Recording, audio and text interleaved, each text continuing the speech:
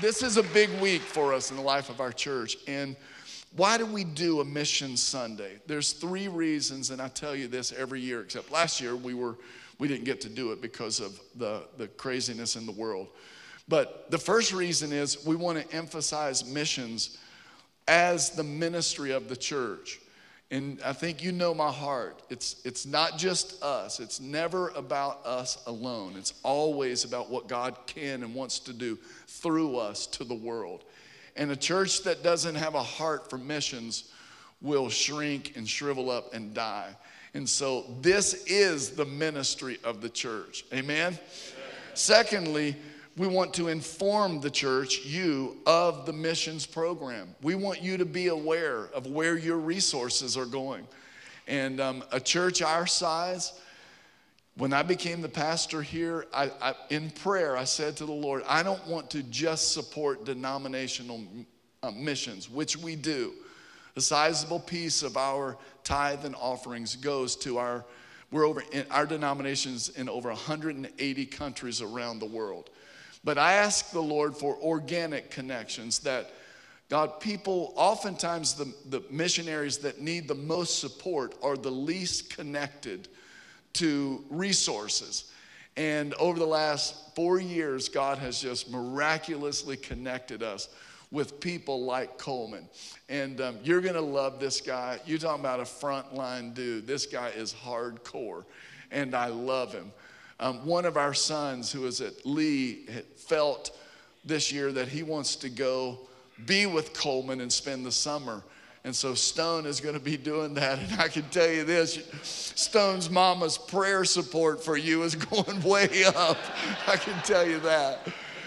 And but we want you to know, in the jungles of Venezuela, in Pakistan, in Romania, in Jerusalem, we have 2 different missionaries that we support in Jerusalem. And a lot here, even here locally, Kennesaw State, UGA, I'm in a fundraiser tomorrow for House of Cherith. And I tell you this regularly, that if I showed you the messages and the pictures from around the world that I'm getting from Facebook almost every day, almost every week, it would take too long to keep you abreast of where your resources are going. And so we do take a week where we want to inform you of what God's doing through your resources. Because not everybody can go. Most people can't.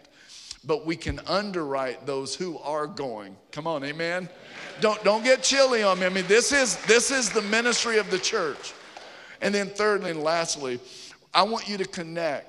We want to connect our church family to our missionaries.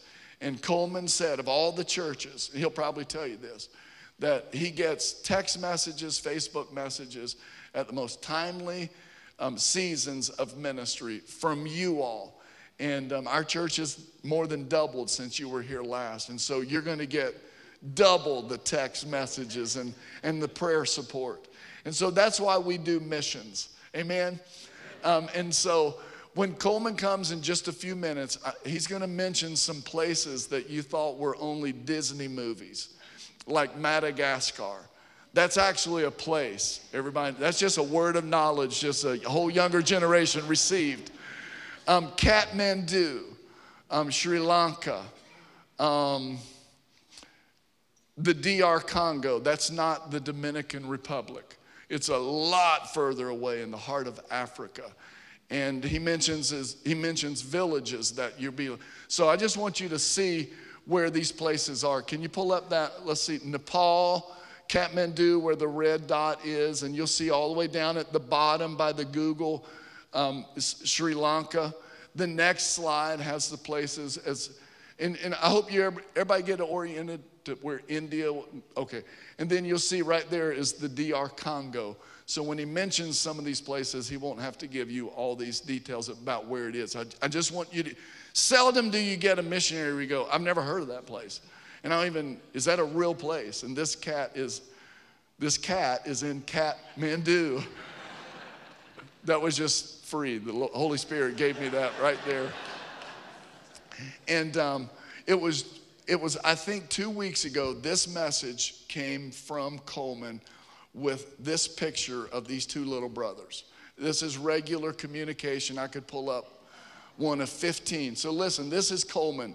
Hey, keep me and the kids in your prayers. I've been all over the DR Congo.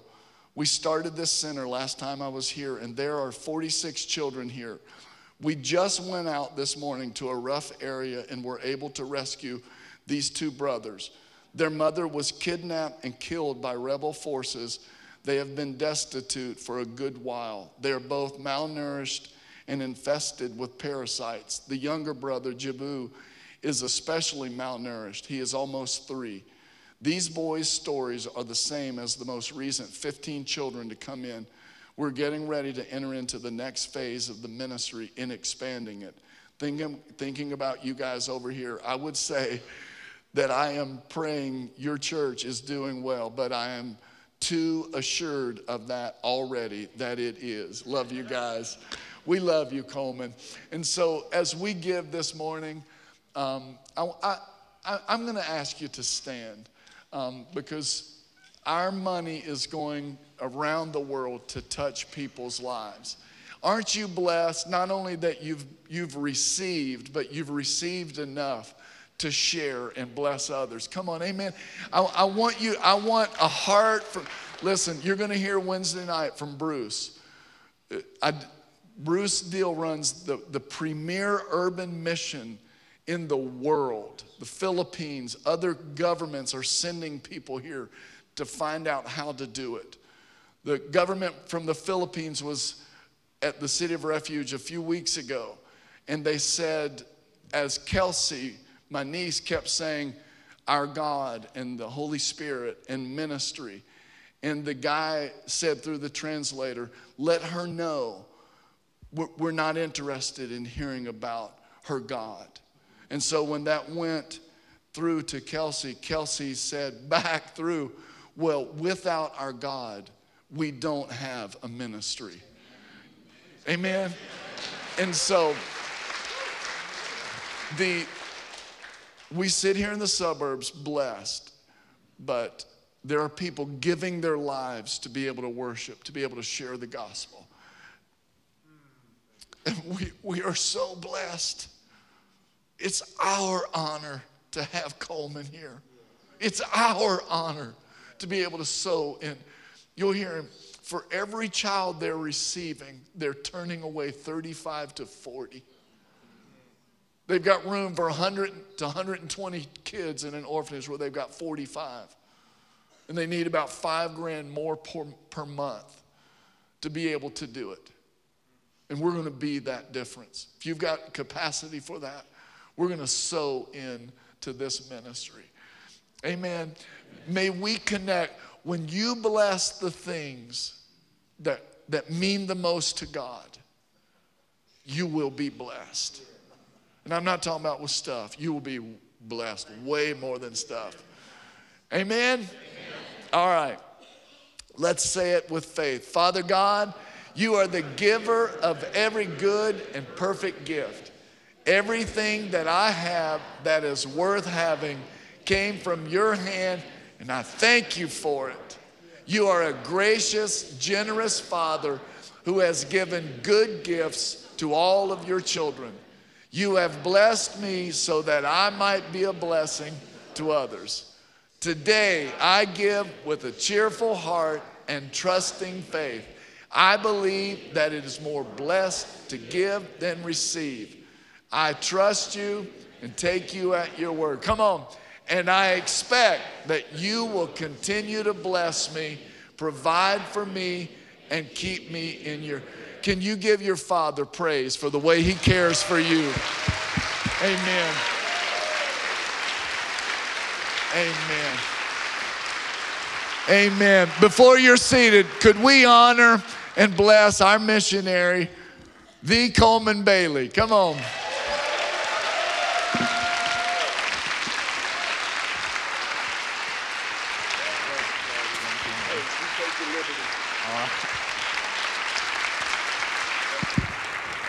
My goodness.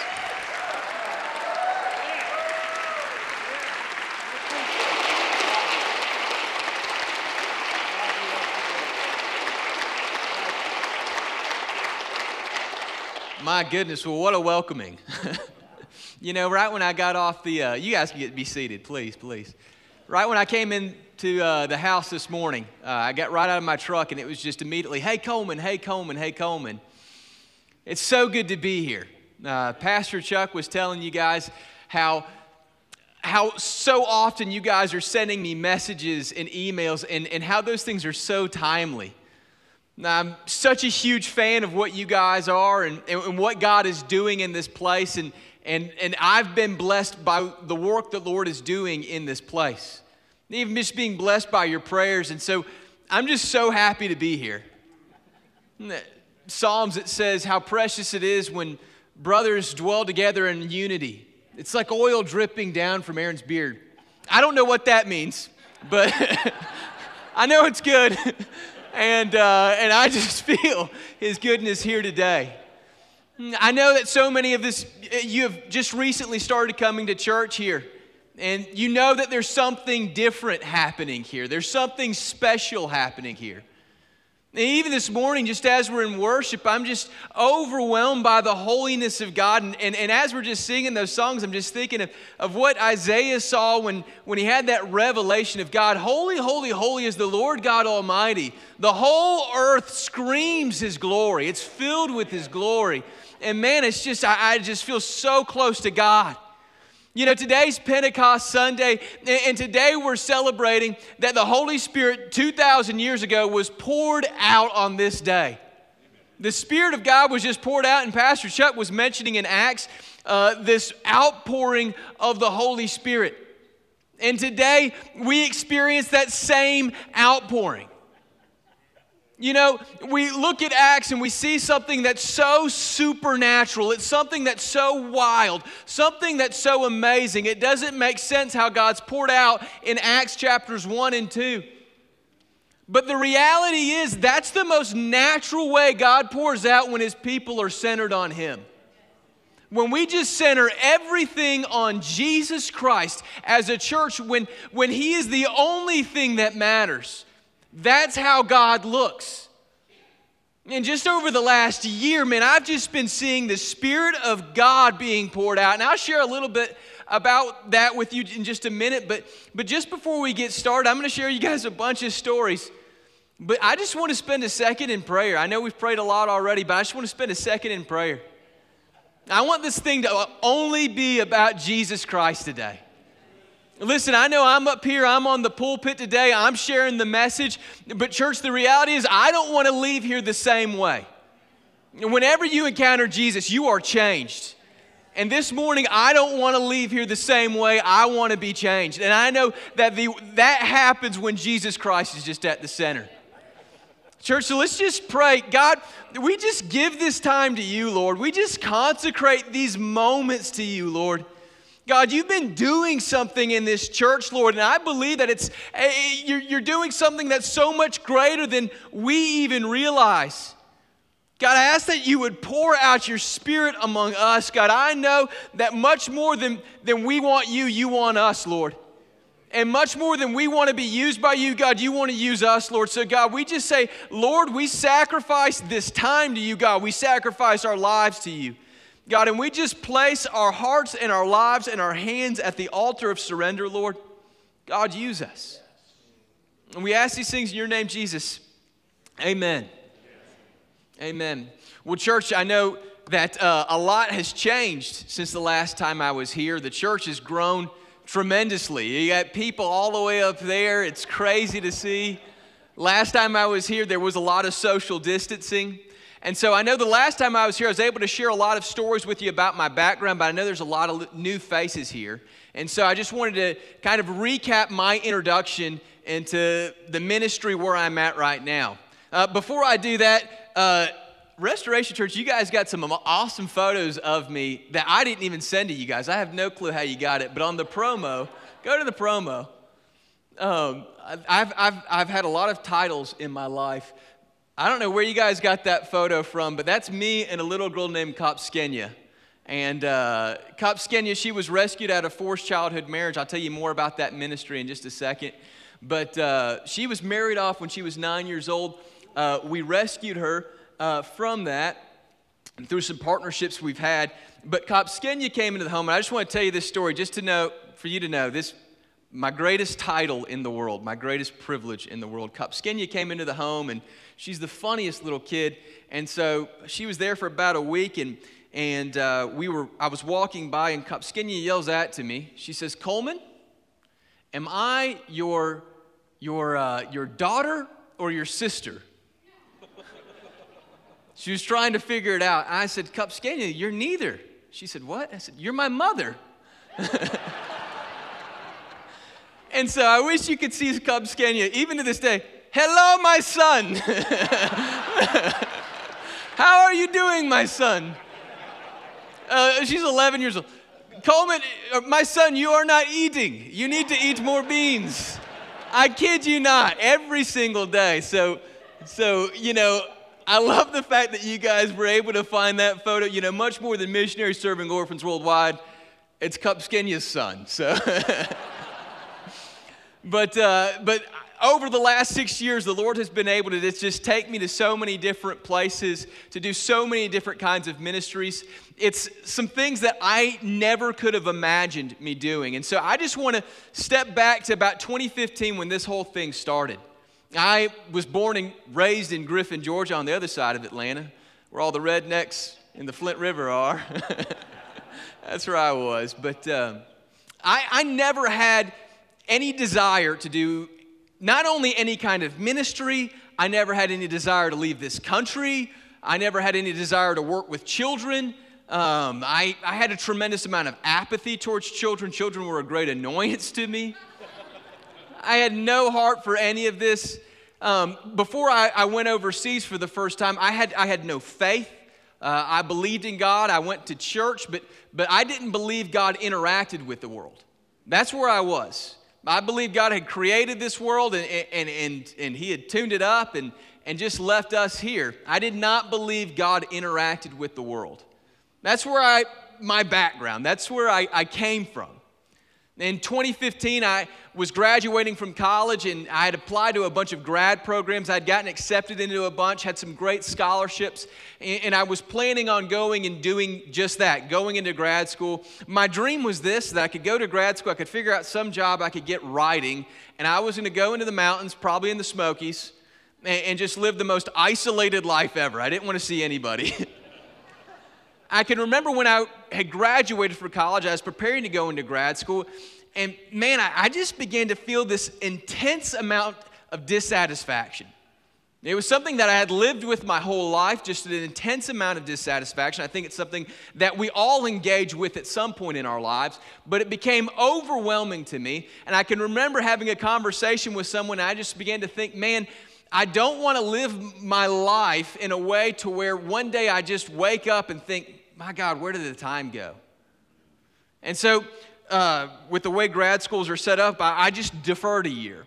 I had no clue what I was going to be doing. I had no plans on anything. And then I met someone who was telling me about all of these different travels that they had been doing, and they said something about Kathmandu, Nepal. And so on a whim, and I say on a whim, in about a week, I kept thinking, Kathmandu, Nepal, and so I just bought a plane ticket there. I had no plan. I had no clue what I'd be doing. I had heard that there were street kids there. I thought, I deferred a year. I've got nothing to do. Maybe I can go help out some street kids there. Now, I'll tell you this. That was one of the stupidest decisions I've ever made.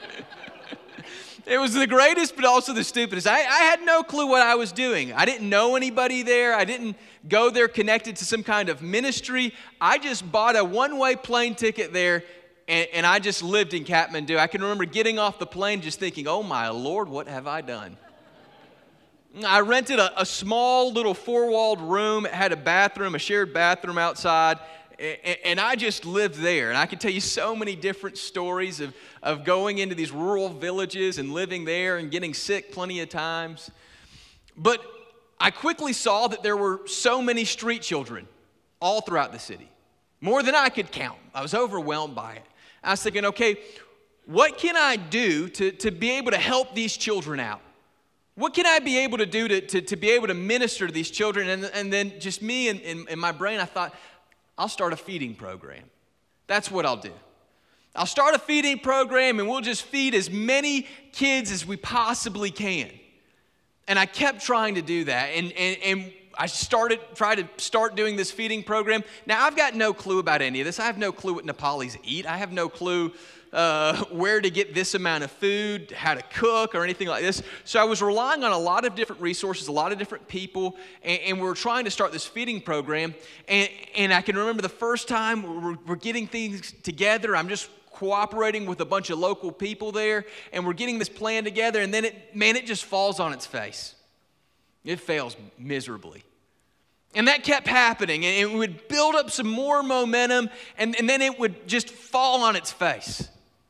And more so than that, I was going out and I was having all of these individual encounters with just these young children, and it seemed like every time I did anything, it was just this humiliating defeat. Anything I did, everything I did was a humiliating defeat. And I can remember after about 3 or 4 months, in the first 3 or 4 months I was praying, I was just saying, God, I know I'm an idiot. I know I don't know what I'm doing. But after about 3, 4 months, I got to this point, and I can remember praying and saying that same thing, Lord, I know I'm an idiot. But then I can remember praying and saying, no, God, I'm reading your word, and I see where you're the God of the fatherless. You know, I mean, you read through Exodus, Psalms, James, it says, pure and undefiled religion is this, taking care of the widow and orphan in times of their distress. I say, God, you're the God of the fatherless. Your scripture says that you take a special interest in these children. And so I've come all the way around the world to help these kids out. And you're not helping me help these children out. And then I can remember the prayer quickly turned, and I said, God, I feel like the reason why these children aren't getting taken care of is because you don't want them taken care of. I accused God. I was angry. And in that moment, God just responded right back to me and said, Coleman, the way you treat these street children is the same way you treat cattle. Now, as a child, being down in Griffin, I was raised around Black Angus, and so the imagery immediately made sense. Coleman, all you do is for these kids is you care about if they get enough food and clean water. That's all you care about with a cow. You just want to bring them through their little feeding trough that you've created and send them on their way. You treat them no differently than cattle. Coleman, you don't know how to love. I can remember I was reading through the book of John at the time, and it just crushed me because I knew it was so true. I didn't know how to love. I can remember reading John 15 and Jesus telling his disciples, just as the Father has loved me, so also I have loved you. And I can remember thinking, man, God, your love is so incredibly different than any kind of love I've ever seen. It's almost like we need a completely different word for the love of God than just the typical love we talk about. I say, I'm reading through the book of John. I see the way you lived your life. God, you just loved at a different level. And it's like I said, the scripture says the same love that the Father has for the Son, it says the Son has for us. I said, God, I experienced this love. I said, but I go out on the streets and I try to love these children, and I give them the very best of this Griffin, Georgia redneck's love. And that love just sucks compared to yours, God. I said, God, I don't know how to love. And so what I started to do was I completely stopped trying to do any kind of ministry. I completely stopped trying to do any kind of social work or anything like that. I completely stopped. And you know what I did is I would wake up every single morning, and this is when I really started to develop a prayer life. I would wake up every single morning, and for 1, 2, 3 hours, I would just get on my knees before God, and I would say, God, I need you to teach me how to love. Lord, I don't know how to love. Lord, I see that your love is different. God, would you put your love in me? God, would you teach my heart how to love?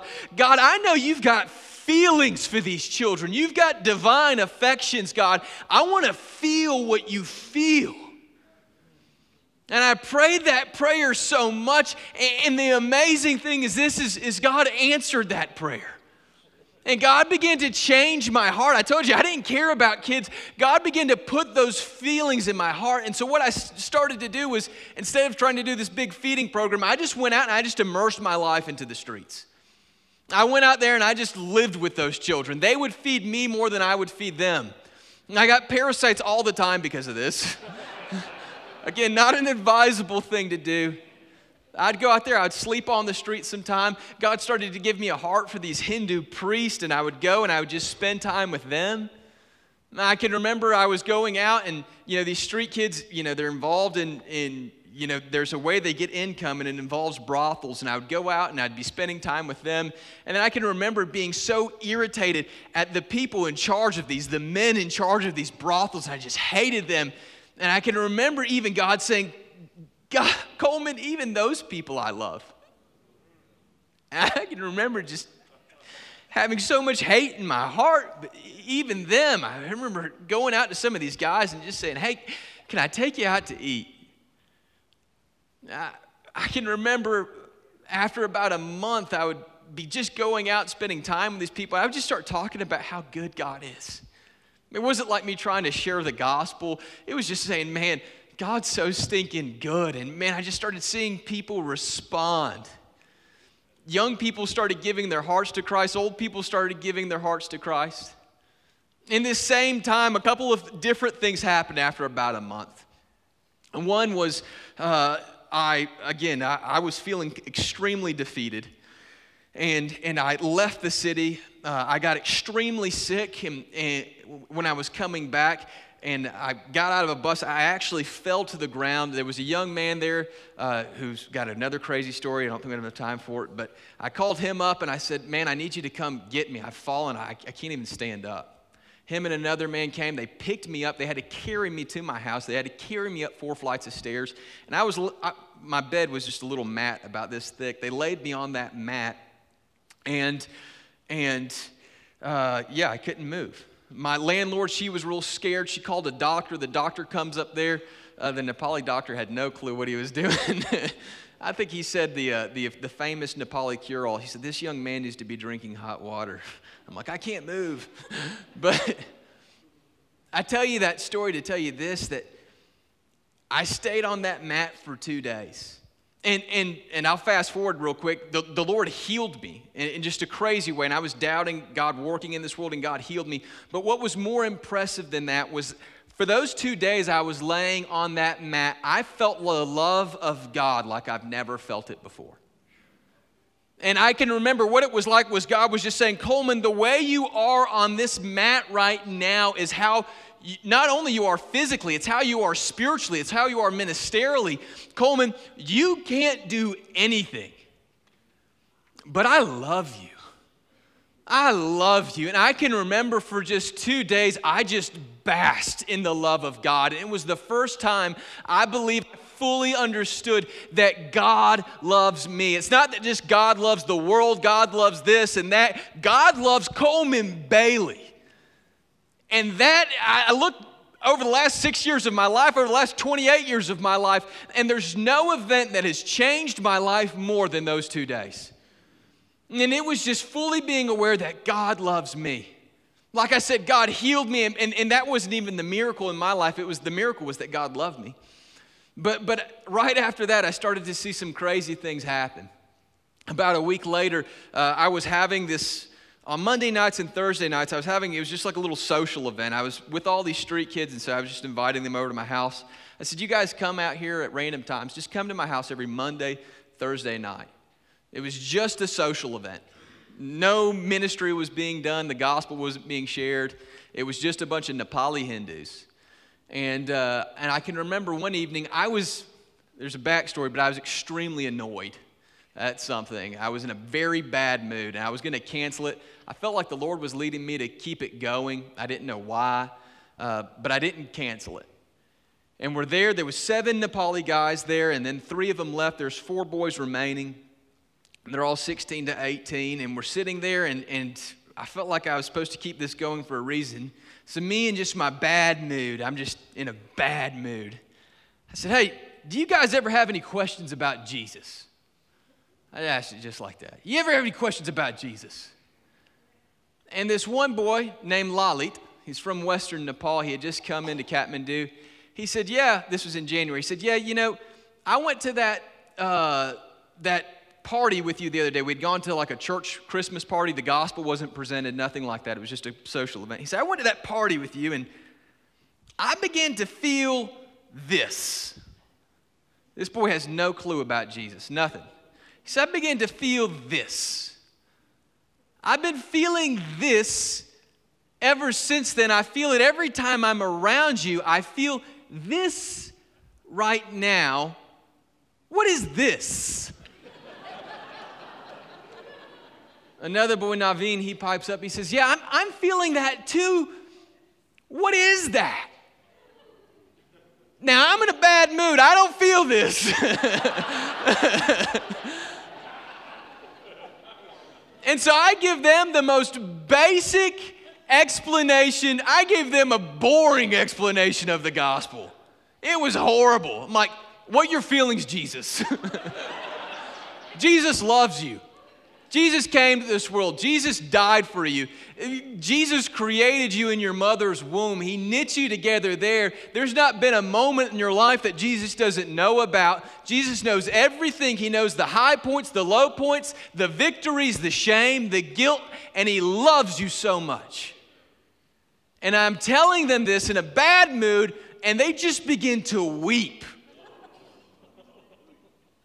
I say, do you guys want Jesus to be Lord in your life? And 3 out of the 4 of them said, yeah. I lead them in the sinner's prayer. I feel so, I'm still not feeling anything. I lead them in a sinner's prayer. And they gave their heart to Christ, and I just saw how it changed their life so much. I'd been working with these street kids, trying so hard to get them to change their life, to get motivated about their health, to get motivated about their education, to want to get into a children's home. And I was having so much struggle with this, but I just saw how one encounter with Jesus Christ, it changed everything. I mentioned to you Govinda who carried me up. Govinda gave his heart to Christ. This is a boy who is on and off the streets. This boy right now is in Nova Scotia right now studying engineering. The gospel changes everything.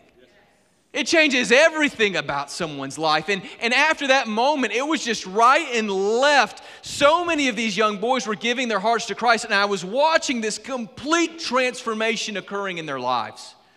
I mentioned last night to Pastor Chuck a boy named Surendra who I just saw, just had the greatest heart transformation I've ever seen. Surendra, he came up to me one day and he said, Coleman, my family's mad at me. I said, Surendra, what did you do? Why are they mad at you? He said, I've given my heart to Jesus. When did you do that? He said, and then he said this, and I had completely forgotten about this until we were talking last night. He said, Coleman, I could see the way that you love is different. Man, that was the greatest testament to grace I've ever been given. So many times we talk about grace and we talk about it like it's this covering for our failures. But grace is also just this ability that we can transform. That we don't have to keep living in our sin. God can change our hearts. And it was like God changed my heart. I came back to America. My visa ran out over there. I had to come back to America. I was thinking, man, I'm done with this. I loved being in Nepal. If it wasn't for the visa, I'd probably still be there. But I thought, man, I'm done with this. I just want to fish. I can remember I had enrolled into grad school, and I can remember there was like a month I wasn't sleeping at all. I kept waking up 2, 3, 4 a.m. just constantly. I kept waking up, and I kept waking up with this very clear image, and it's something that I can still see so clearly today. It was this image of the first time I saw this little girl eating trash, like literal plastic. And it moved me a lot because it was a painful sight to see. But what happened with that girl's story was not a pretty one. I tried to help her. I tried to get her into a children's home. By this time in Nepal, I'd been working in a lot of children's homes, partnering with street children to try to get them into these children's homes. Was working with all different kinds of children's homes, all these different kinds of projects. And so I was trying to take her, get her to a hospital because she was really sick, get her fed and get her into a children's home. And while she's eating, I'm calling these children's homes up, and she just runs away. Where is she at? Where is she at? I don't even know her name. And I can remember leaving that meal and just running all throughout the city. I had to pay for it. I couldn't find her. I'm looking for this little girl for hours. Finally, I found her. She was in this community of street children that I had known pretty well. It was a pretty violent one, and I know she was getting sold pretty regularly. She was addicted to drugs, and I just knew there was no way I was taking her out of that. And that caused just so much pain in my life because I just knew I was too late. And that's what the Lord just kept bringing up in my mind, in my heart. I couldn't get out of that. And so finally, after about a month, I just said, God, okay, God, I surrender. I surrender, Lord. If you want to do something with my life, if you want to do something, you can do it, God. I give you control. And I had all these plans. I stopped trying to do those plans. And that's what I've spent the last years of my life doing. Been partnering with children's homes all around the world. I was first in Nepal, then India, Sri Lanka, and then most recently all over Africa, heading to Ukraine on Thursday. Trying to make these centers the best possible place so that we can get these children before they get to that point of that little girl. And that's what I've been doing, and there's so many amazing things to share, and I can't go into all of them, but I'll tell you about one or two of them. Pastor Chuck was just mentioning DR Congo. DR Congo, of all the places I've been in the world, I've never seen human suffering more than I have in eastern DR Congo. There's a district there called North Kivu, and North Kivu is just suffering from an intense amount of war. People are dying there. They're getting hacked up with machetes. That's the world's epicenter of Ebola. You've got disease running rampant. And I've never seen human suffering like that. Before I went to DR Congo, I had heard that there was this abandoned building there. Some people had built it with some vision. It wasn't happening. And there was just this structure. There was just a concrete structure. And I went over to it and I saw it one day. There was no windows, no plumbing, no electricity, no water, no nothing. But I was working with the local guy and I said, man, let's bring in some of these children into this place. And I can remember we had to do some renovations to get it towards a livable situation for these children. And we were prepared at one point to take in 15 children in that project. And so we were starting to talk, okay, well, which 15 children do we take in? All throughout this city right here, there's hundreds of children who are completely destitute. Which 15 children do we take in? And so we just brought it before the Lord. God, which 15 children do you want us to take in? And I can remember praying for about 2 days, and after 2 days, I felt like the word the Lord gave to us was, hey, the children in this city are suffering. It's an injustice. But because they're in a city, they have a chance at survival. I felt like what the Lord was calling us to was to reach the children who had no chance at survival. I felt like God was telling us to go into the jungles, into where these militant groups were, and work with the children who had no opportunity at survival. And that's exactly what we did. We started going out into the jungle, and I can remember I was having to hide in the back of a vehicle at times because I'm a target for kidnapping, and we were going to all these places. There were times where I bribed the military $8. That's a little side note. I shouldn't say that in front of a church. But we were going just deep into these jungles. I can remember I got a list. We wrote down a list of 250 children who I deemed just completely destitute. And again, we could only take in 15 children. We ended up taking in 17 children. It was the 17 children that we just said, okay, I am not convinced that this child could make it 6 months. I feel like this child's going to die, and I know that there's children that were on that list that are probably dead today. Again, I was talking to Pastor Chuck last night, and there's so many stories that I had forgotten about, but I can remember being in the back of this vehicle one day, And I can remember I was laying there hiding, I was looking up out the window, and I can just remember praying. And just like I prayed in Nepal, God, do you not see what's going on here? I prayed that same prayer, but it was in a completely different context, a completely different heart by which I prayed. I said, God, do you not see what's going on here? God, these kids, they don't have a birth certificate.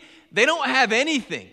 Nobody knows that these children exist. These children will be born out in this jungle. They'll live out in this jungle. They'll suffer in this jungle, and they'll die in this jungle, and the world will never know about it. God, do you not see this? Do you not see the evil that's happening? And I can remember just having this amazing spiritual moment, this horrible, amazing spiritual moment. And I feel like what God did, just the only way I can describe it is this. I feel like God just put a little bit of his anguish in my heart. And God just allowed me to feel a little bit of his heartbreak. And man, it just crushed me.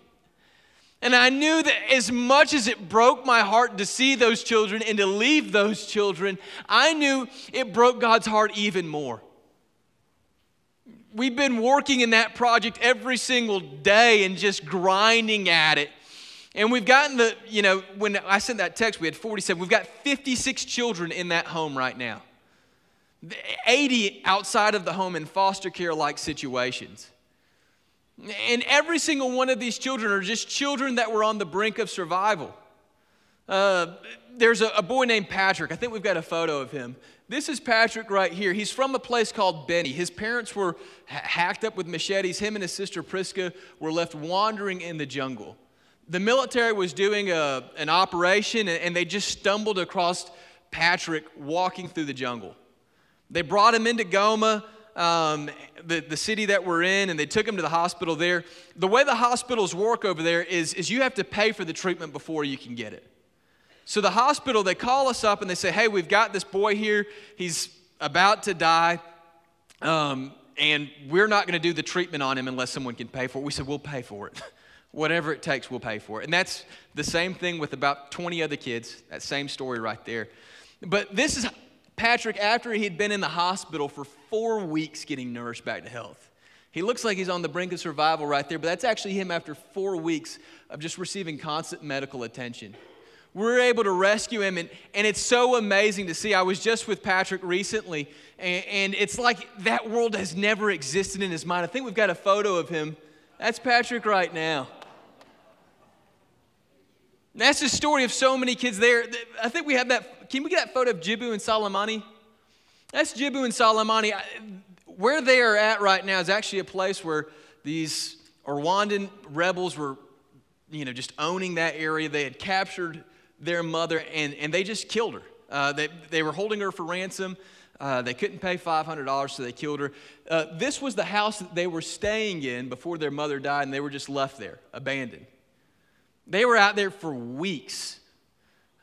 Chief calls in, and we go out there. I went out there, and I wish you could have. This is a pretty gut-wrenching photo. I wish you could have seen it in person. Salamani's the older boy. He's just literally covered in parasites at this point. Jibu, he's about 3 years old, but he's so weak he can't stand, he can't walk. I picked him up, and his body was just stiff with hunger. He could barely move his limbs. And again, it's just so amazing to see. If you just give a child a little bit of shelter, a little bit of safety, a little bit of food, how it can just transform their lives.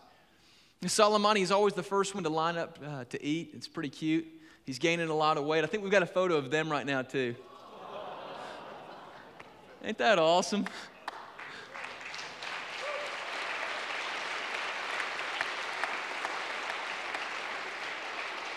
He's actually holding his brother up there. Jibu's still getting the strength to stand. There's a video, I wish I would have brought this video, but there's a video of Jibu just struggling to walk. But man, I just thought, man, that's just such a beautiful picture of God's working in their lives. In DR Congo, we're seeing God do some tremendous things, not only in the home, but also in the church. I feel like the Lord's just bringing revival. Now, I know we got to close here in just a second, but I've told a lot of stories, but man, over the last year, I've just been seeing the Spirit of God move so much. And I really believe it really started about a year ago. And I know there's a lot of new faces here. A lot of you may not know this story, but just over a year ago, I was trying to deal with the negative effects of COVID in all of our homes. Our children's homes were suffering immensely. They had to buy, in certain countries, the government was forcing them to buy all of these different hygiene tools to keep the home running. And on top of that, there was massive inflation occurring with staple goods such as like rice and beans. The cost of rice and beans were doubling and tripling in so many places. And so what we were doing was we were just sending extra funds over just here, there, as much as we could. And it got to a point in about May of last year where I just said, we just need a systematic approach for dealing with these needs. And so I made this little form for them to fill out online. I sent it out to all of them. And I sent it out on, I can remember, it was a Tuesday I sent it out to them. On Thursday, they started responding to them. And I quickly realized that the need was so much greater than I had even understood. Now, I can remember there was no churches for me to go and to knock down and beg for money. I'd already been doing that plenty enough. And I just remember being overwhelmed again. I can remember just saying, God, I need $5,000 by this weekend. I prayed it just like that. I didn't pray a long prayer. It was just like, Lord, I need $5,000 by this weekend. That was a Thursday. I think it was like Friday or Saturday, Pastor Chuck called me up. And he said, Coleman, I was just on a jog. I was just on a run. And I just thought, man, can you come to my church on Sunday? I was like, yeah, sure. Yeah, we can do that. We didn't talk about anything. We didn't plan anything. We had no agenda, no nothing. I come here on a Sunday. We're sitting out there in the lobby. We put Facebook Live up, and we just start talking. We're telling a lot of these same stories I've told. And then Pastor Chuck, just halfway through it, he just stops. He says, church, I feel like we're supposed to raise $5,000 for Coleman. And I was just in shock. I don't know if you could see it on the video. I think my mouth was open. I was like, what's going on? And then people just began to put in the comment section, I'll give this, I'll give this, I'll give this. And after about 15 minutes, the $5,000 was raised. And I was just like, guys, you have no clue what's going on here. You have no clue what I just prayed. And the story's even greater than that. The next day, by that Monday, that Tuesday, I had started to get all of the reports in, and I put it all into an Excel sheet, made it look real pretty, and after determining the needs, I think it was that I needed $13,400. And I just said, man, restoration, just put a great seed in that. I can get the rest of that from other churches. That was either Monday or Tuesday. That same evening, I made that Excel sheet in the morning. That same evening, Pastor Chuck reached out to me and said, hey, I just got the total in. And again, I'd made the Excel sheet. It was like $13,400. I said, I think it was, we were able to raise $13,800.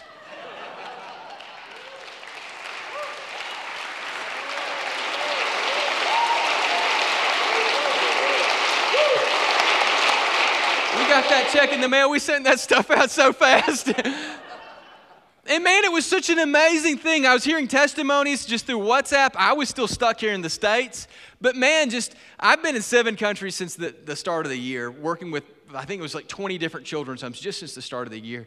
And all of these homes were recipients of that. And it's just so much more amazing to hear them say it in person. Coleman, you don't understand. We were on our last sack of flour. We had nothing else to feed the children. And then that money came in at just the right time. We were able to fill it up.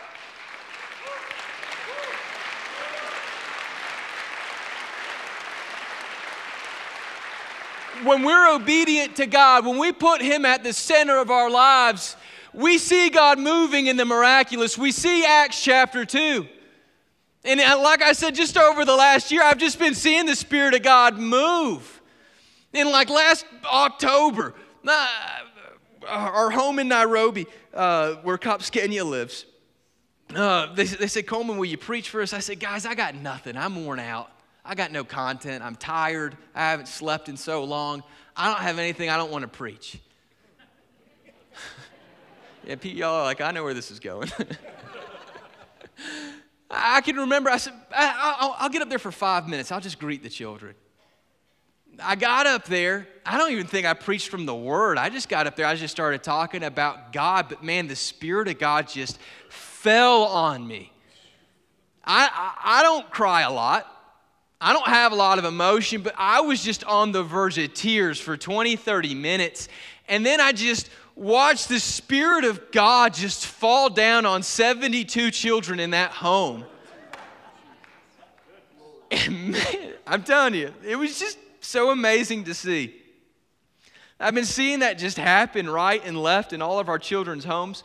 All around the world, the Spirit of God is just falling down. What we're reading in Acts, where in Joel it says that in the last days I'm going to pour out my Spirit on all flesh. Your sons and your daughters are going to prophesy. Church, I've been seeing it happen in our children's homes.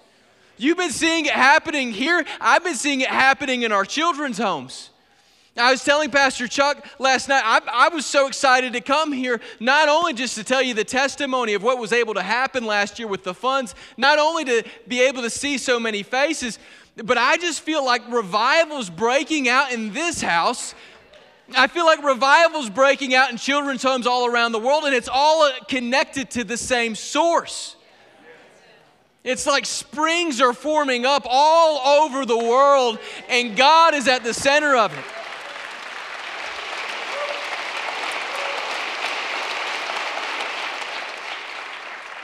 I could tell you a million more miracles that have happened in the last year. I mean, it's just countless. I could tell you so many miracles.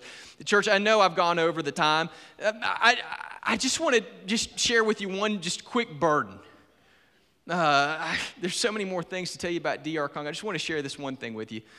I've been seeing God pour out His Spirit. And I've just recently recognized that any work of God that He does, it's connected to so much of a greater work. We get into these times and we say, wow, the Spirit of God's moving, and we're so impressed, but God's doing 10 different things at the same time.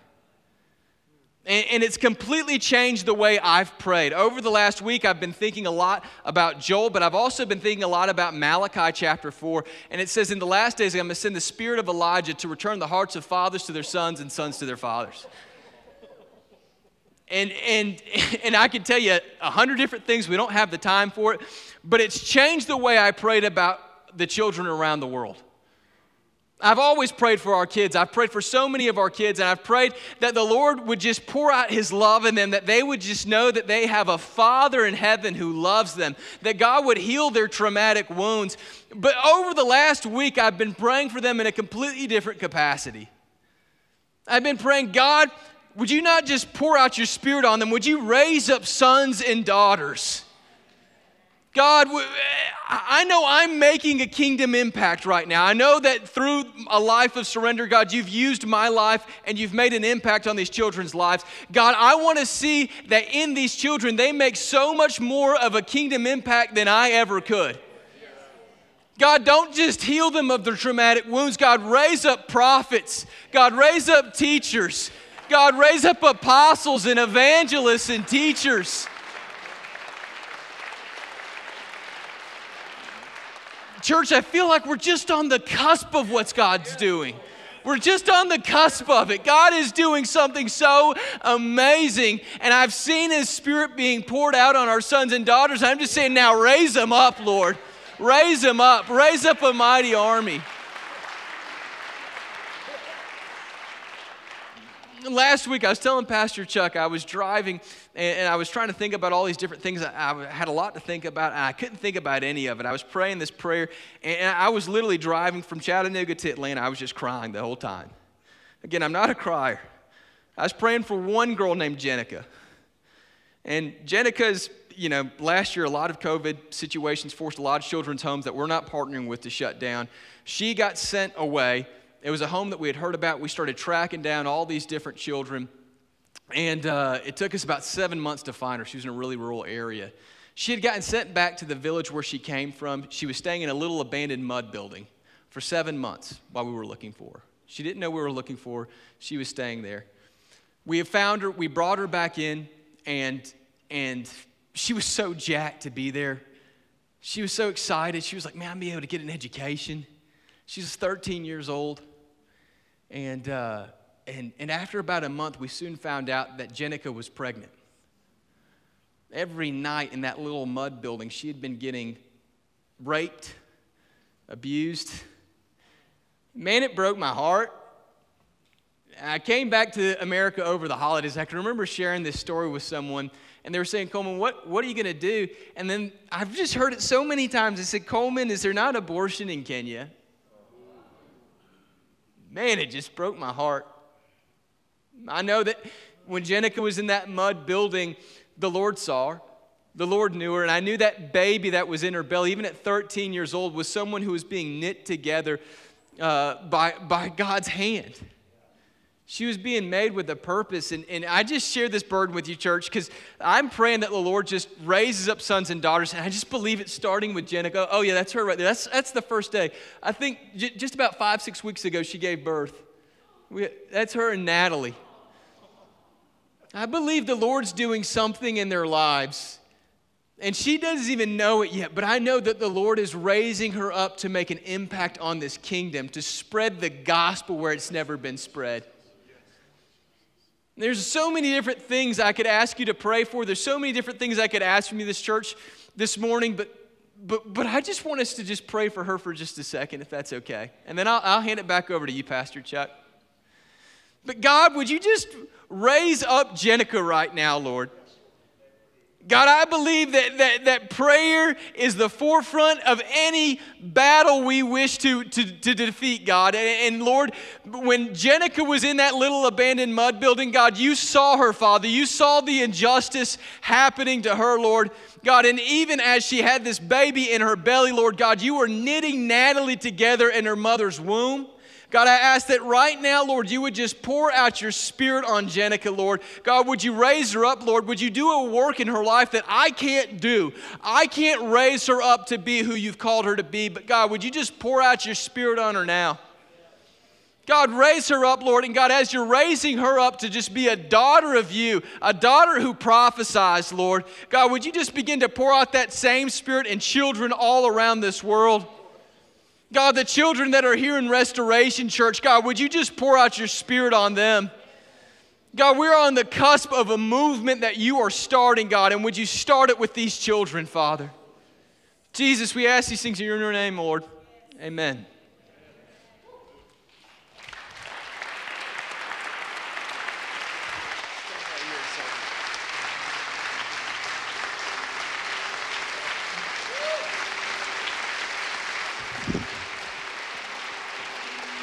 Come on, let's praise you, Lord Jesus.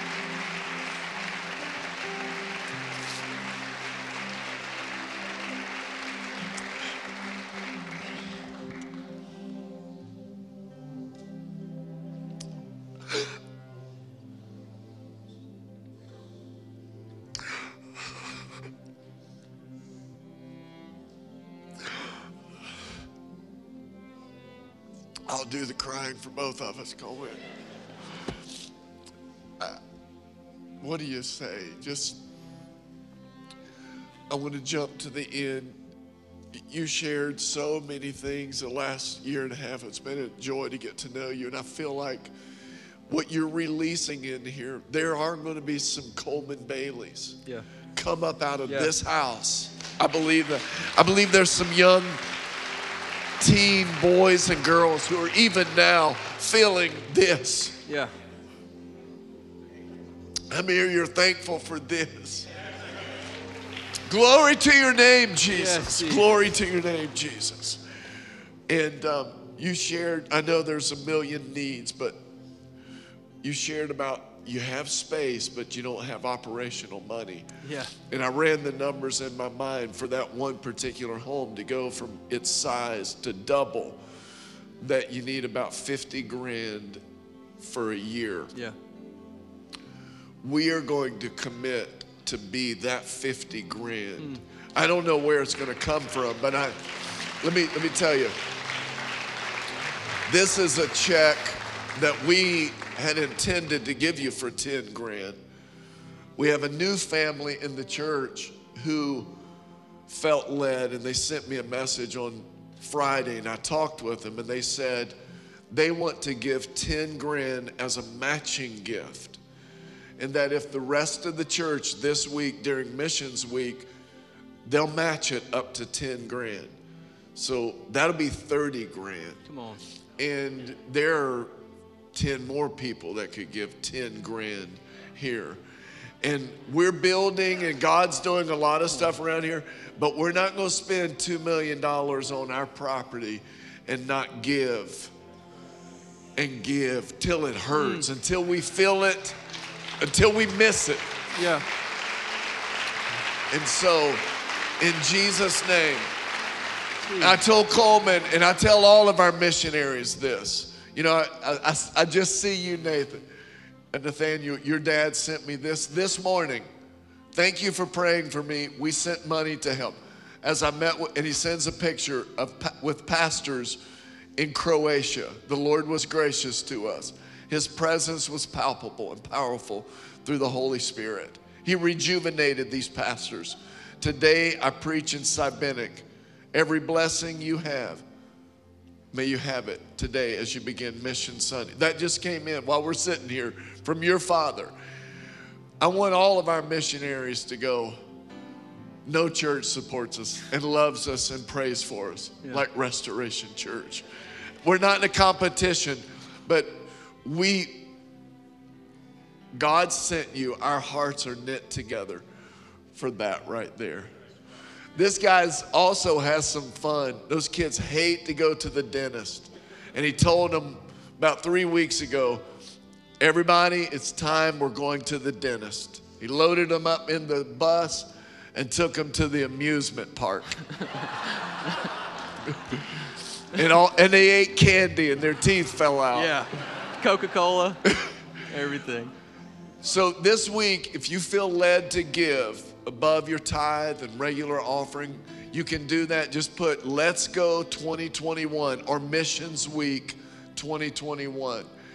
And that money will go to help us meet this goal of 50 grand so that you guys can maximize the number of 35 to 40 children are told no for everyone that gets to come in. And he has shared with me, you have to almost be dead or dying for them to be able to take it. That's the only room they have for people. So I want to encourage you, give. Let's support and let's get behind. You know, I'd love to see us give $500,000 in missions this next year. Amen? Anybody agree? Amen. So Father, we thank you for this day. Thank you for your servant. Thank you for the other missionaries in the jungles of Venezuela, Romania, Pakistan, in Jerusalem. We pray for the peace of the city of Jerusalem. We pray that you would protect, and we thank you, Lord, that your word teaches us as we see these things happening that we should lift up our heads, for our redemption draweth nigh. And we say, even so, come quickly, Lord Jesus. Yes, but God, until you do, we will occupy and reap a harvest. In the name of Jesus, we pray. Amen. The Lord bless you and keep you. Make his face shine on you. Be gracious unto you. May he lift up his countenance and give you peace. Come on, say, I receive it. Y'all have a great afternoon. God bless you. We love you.